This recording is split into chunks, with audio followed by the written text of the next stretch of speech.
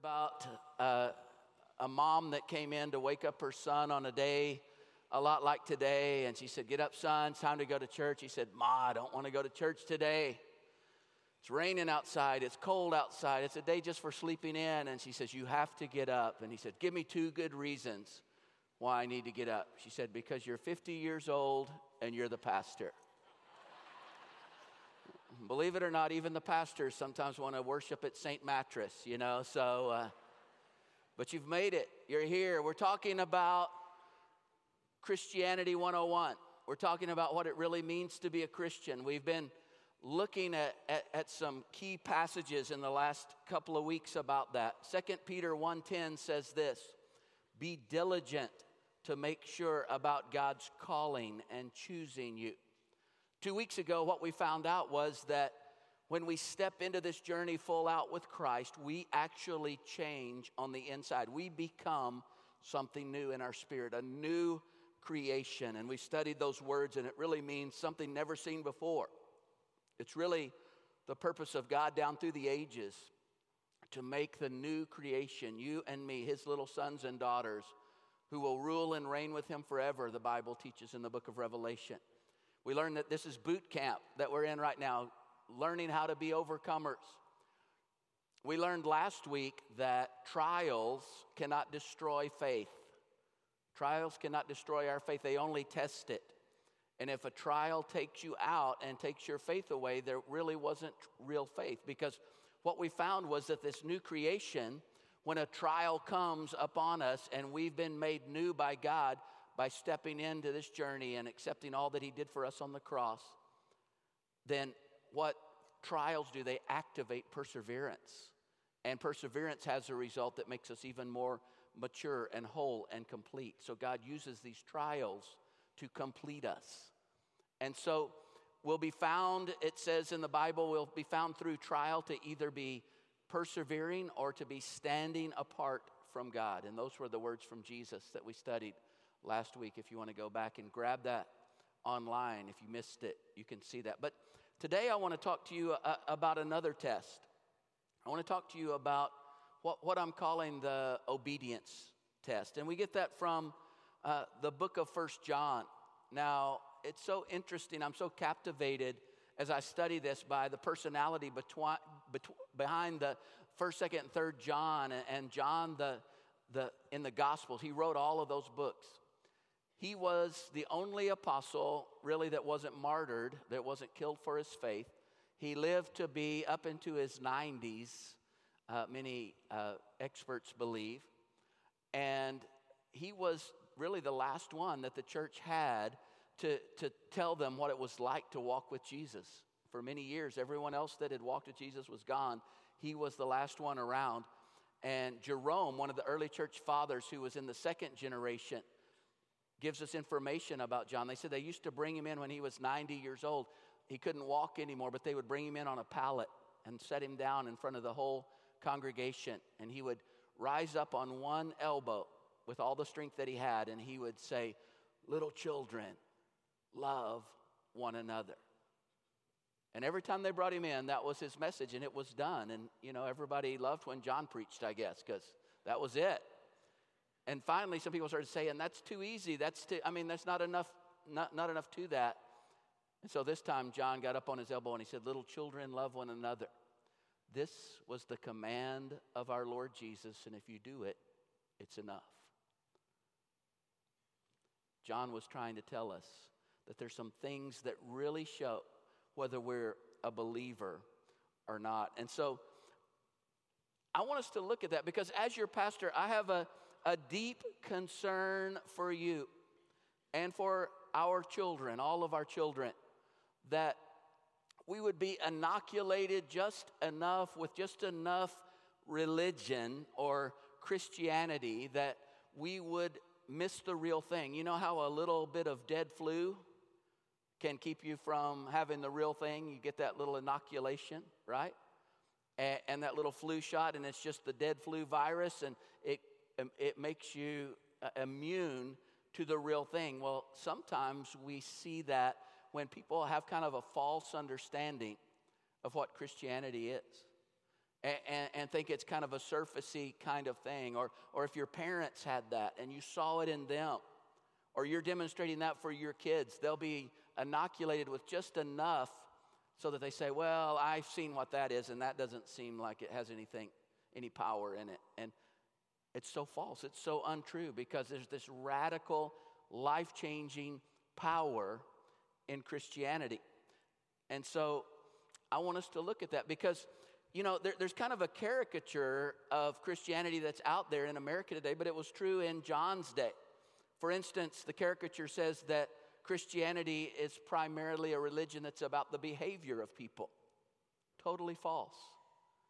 What Christianity is about is a deep internal life change that results in a different behavior. But that's very different, because the behavior comes from who we are deep within, not just a surface thing. What are people going to think about me? Or can I get my good to outweigh my bad and kind of win over God's favor? None of that stuff. There's this deep change as we become the new creation. The caricature tells us that Christianity's attitude toward life is essentially negative. Don't do this, don't do that. Stop doing this, stop doing that. But what Christianity really is, it's this amazing, full, free, abundant life that we enter into with Jesus. The caricature says that the facts upon which the Christian faith rests, like the life of Jesus, the death of Jesus, the resurrection of Jesus, are just stories or legends that have kind of gathered around the figure of Christ down through the centuries. But what Christianity really is, it says you can know the truth by the deep life change within you, where the rubber meets the road, where Christianity, because it changes you deep on the inside, it is relevant and powerful and makes a change in the nitty-gritty, down and dirty of real everyday life. You know, we kind of do a lot of times like the two little boys that I heard about, 5 and 3, Ryan and Bobby, and they were fighting over the first pancake on Sunday morning. Their mom was making special pancakes, and so they're yelling at each other, I get the first one, I get the first one, and mom says, WWJD. What is that? What would Jesus do? They'd been studying it, you know? And so Bobby, the 5-year-old, he just said Jesus would give away the first pancake. And then he kind of brightened up and he goes, Bobby, you be Jesus. Kind of a surfacey thing, right? And we've kind of all experienced that sometimes. But what the Bible says, there's going to be this deep, deep life change within us. Let's look at, if you want to look in your sermon notes, I've got some of the scriptures there, or you can turn to 1 John chapter 2 or look up on the screen. But I want you to take a few notes along the way. He starts out, John does, he says, my dear children. Now, John's 90, so it doesn't matter if you're 60, you're still a child to him, okay? So he's calling everybody his dear children. I write this to you so that you will not sin. But if anyone does sin, we have an advocate with the Father, Jesus Christ, the righteous one. He's the atoning sacrifice for our sins, and not only for ours, but also for the sins of the whole world. This is an amazing passage, because what it's saying is your sin might not be just a little white lie. It might be something deep and terrible and awful. But what he's saying, if you took all of the weight of the sin of all of the world down through all of the ages, the worst of the worst, and you think of all of the worst people who have ever lived, and then you add on everybody else's sin to that, Christ's death on the cross is big enough to cover all of that. And that's an amazing, freeing thing that we can step into, that we can know that. Verse 3, he says, we know that we have come to know him if we keep his commands. This is such an interesting key verse right here. We know that we have come to know him if we keep his commands. The tenses of the verb know here are interesting in the original language, the Greek. The first is the present tense, and the second is the perfect tense. So it really reads like this. We know and continue to know and are knowing that we have come to know him at a point in time, and it continues on to now. And the word keep means to guard or watch over some precious thing. So what is the precious thing? His commands. And it's interesting, the word commands, it's not There's two words for commands that John uses. One is nomos, and that means the Old Testament law. That's not what he uses here. The word he uses here is entole, which means the precepts of Jesus, what Jesus taught. We hold as precious the things that Jesus taught us, and we focus down hard on that, and we obey that, and we love that, and we care about that. How do you know you're a Christian? He's saying here, you know you're a Christian because there's this consistent, constant guardianship of the precepts and the words of Jesus deep down inside you, and the determination within you to do those things. You have a new want to on the inside to do this. It's not just saying, well, I prayed a little prayer and, signed a little card or joined a church or did these different things. That's not what he's talking about here. We say, well, I just don't want to get all carried away. I hope my kids don't get carried away. Hope that Jesus will help me make a little more money, and maybe he'll show me how to have a little happier life, and maybe a few tidbits to make my marriage better. That's not what John's talking about here. What's the difference between non-believers and believers? Most people in America, I think, would say, well, non-believers don't believe in Jesus Christ and believers do. But John is saying, wrong. That's not it.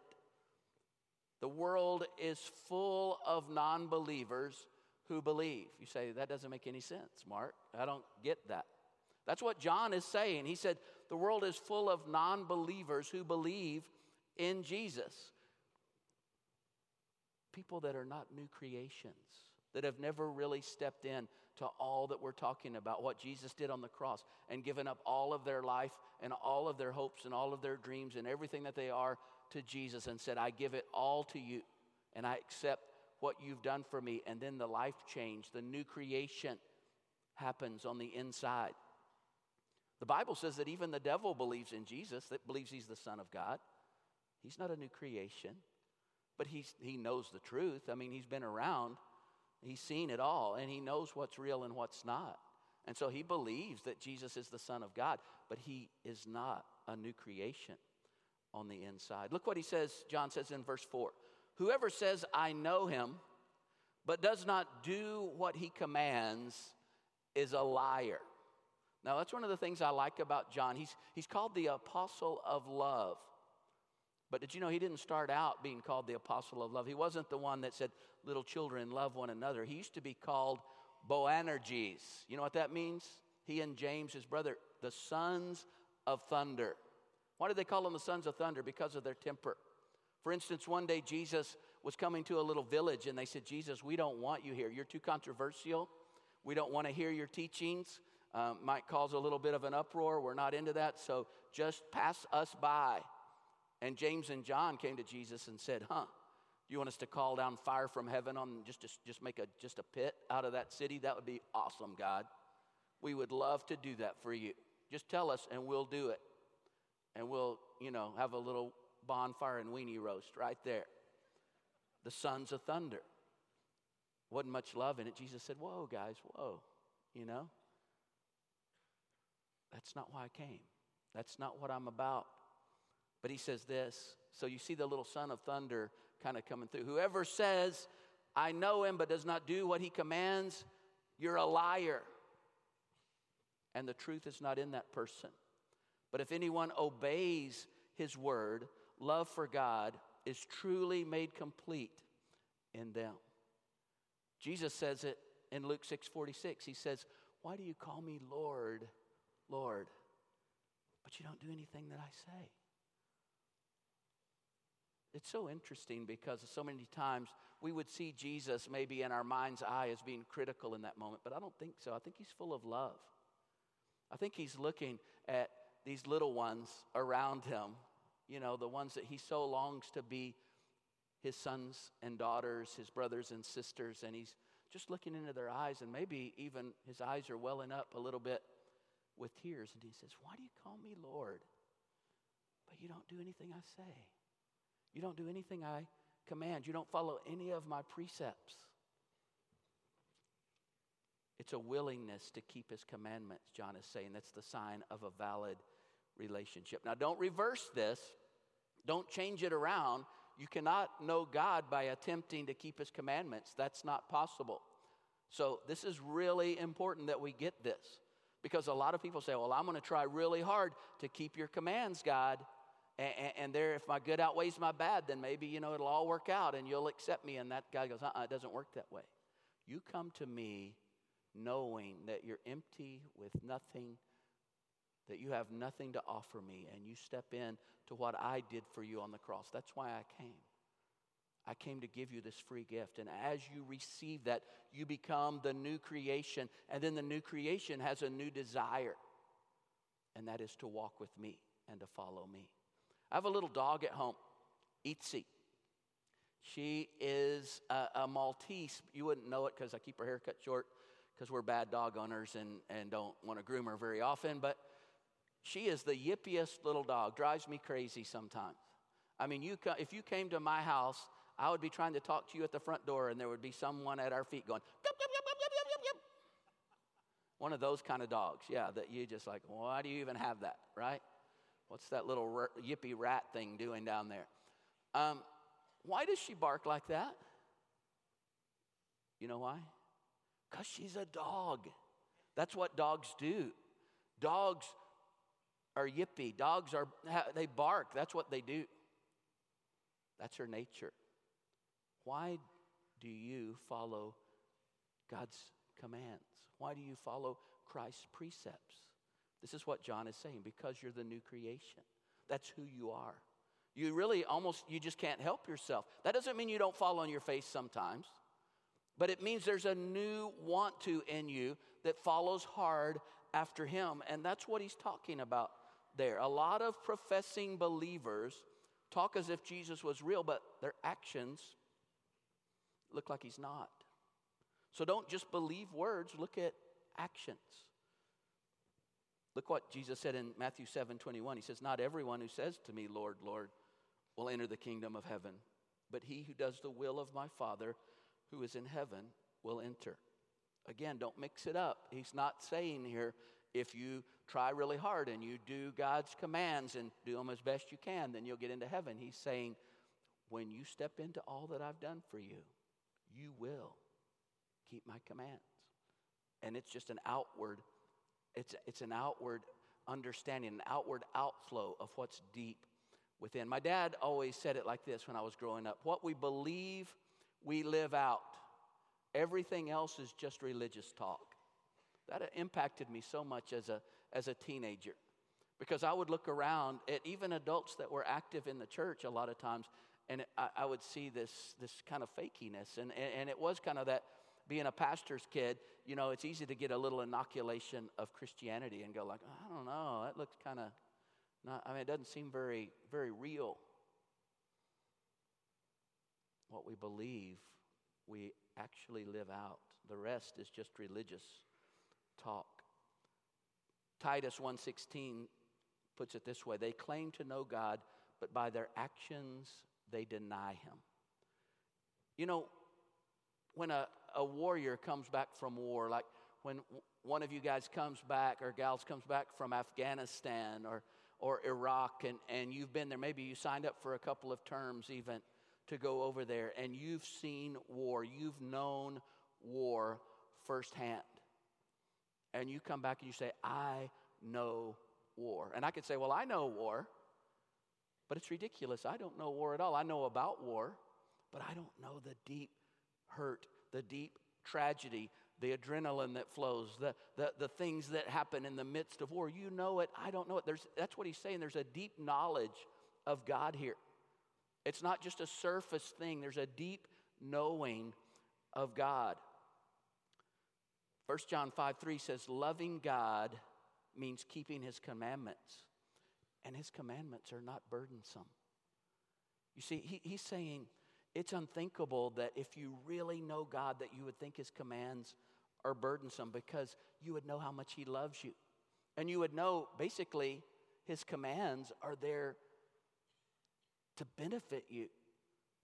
It's like a parent saying, don't play in the street if there's a negative command. It's like a parent saying, dude, live this out and walk in this and live abundantly. I want you to have that. I want you to know that. I think it's ironic that today people a lot of times would say, if you know the love of God, you don't have to worry when you go on in sin. Just, he's going to forgive you because you know how much he loves you. God is love. You know what John says? No, that's totally erroneous. If you know the love of God, you won't be able to go on in sin. You can't continue to live that way. It's not possible to live that way. You can't help yourself. You've got to do something different. There must be something powerful about this knowledge, this capacity to produce obedience.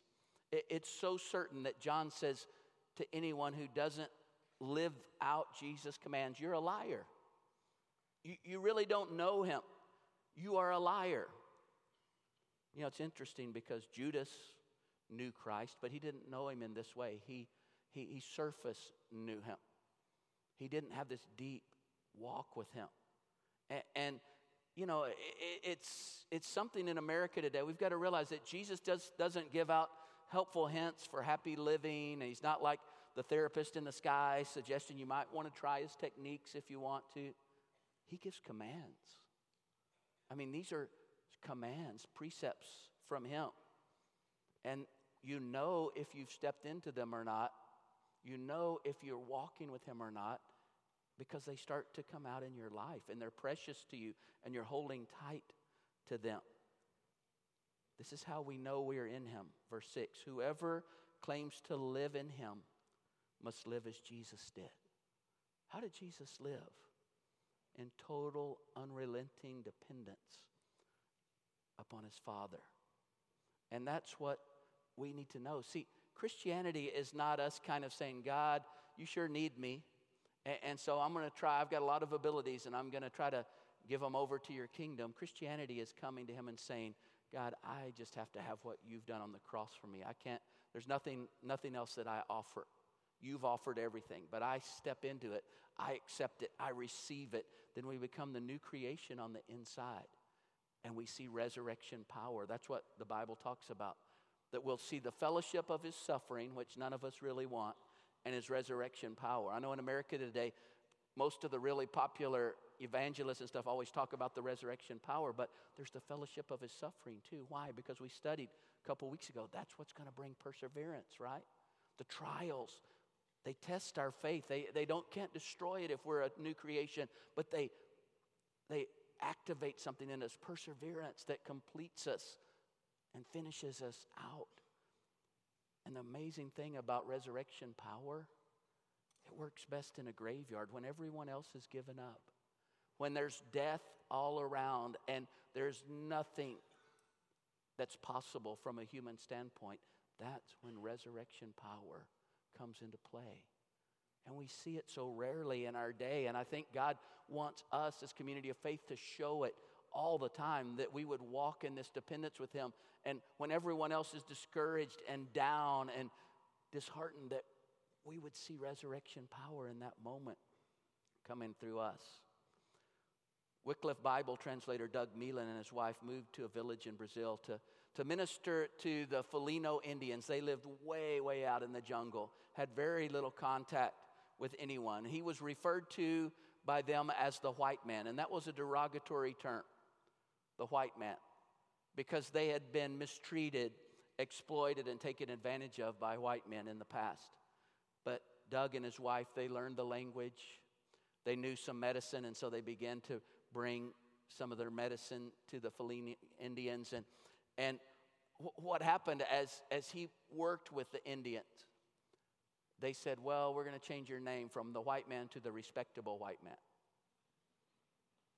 But then one day they saw Doug, and he was down on his hands and knees, and he had a little child who had an infected, bloody, stinky foot, and he was cleaning it off.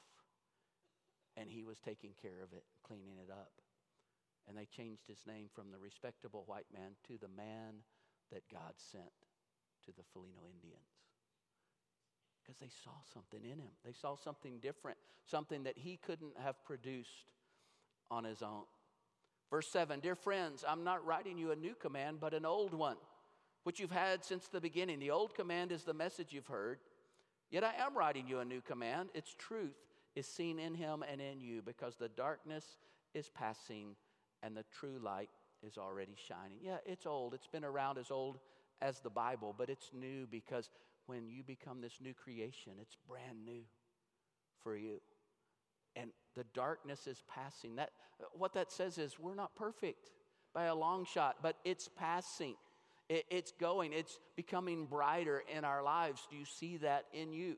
Is that happening in you? And then he closes out, and I want to just really hit this hard right at the end here, okay?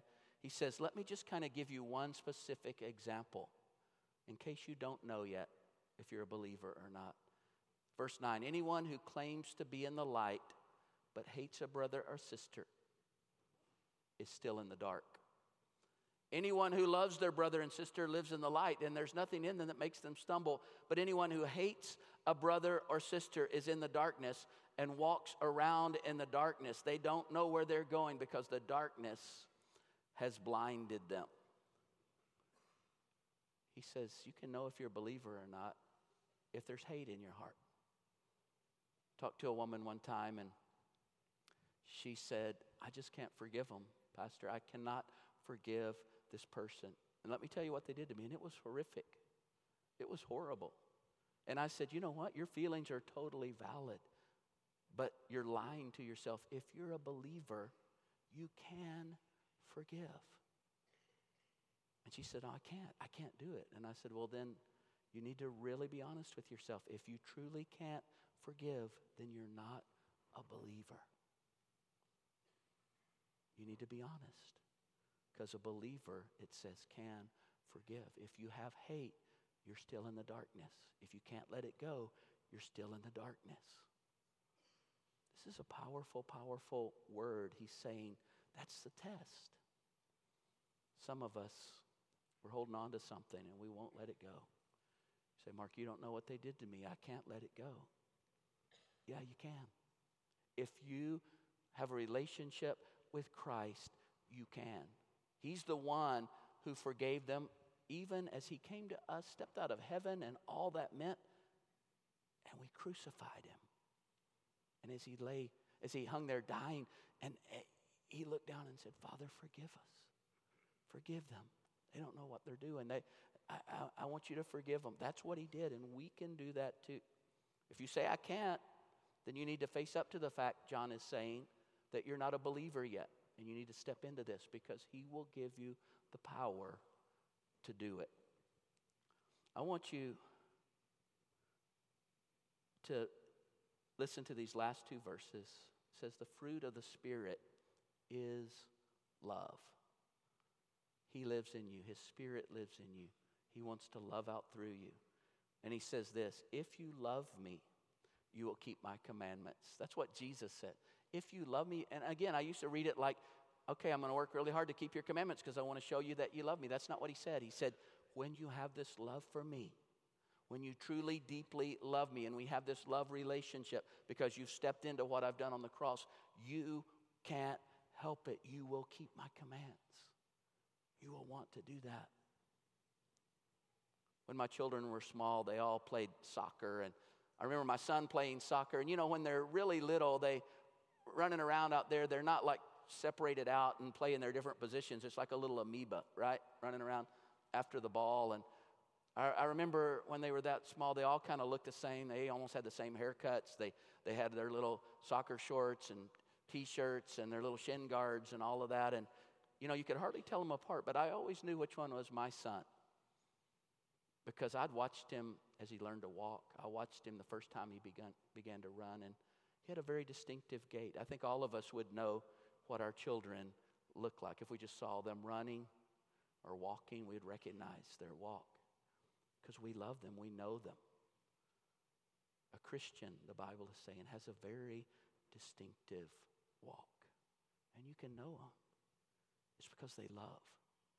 It's because they follow. It's because they thirst for God and they want to follow through.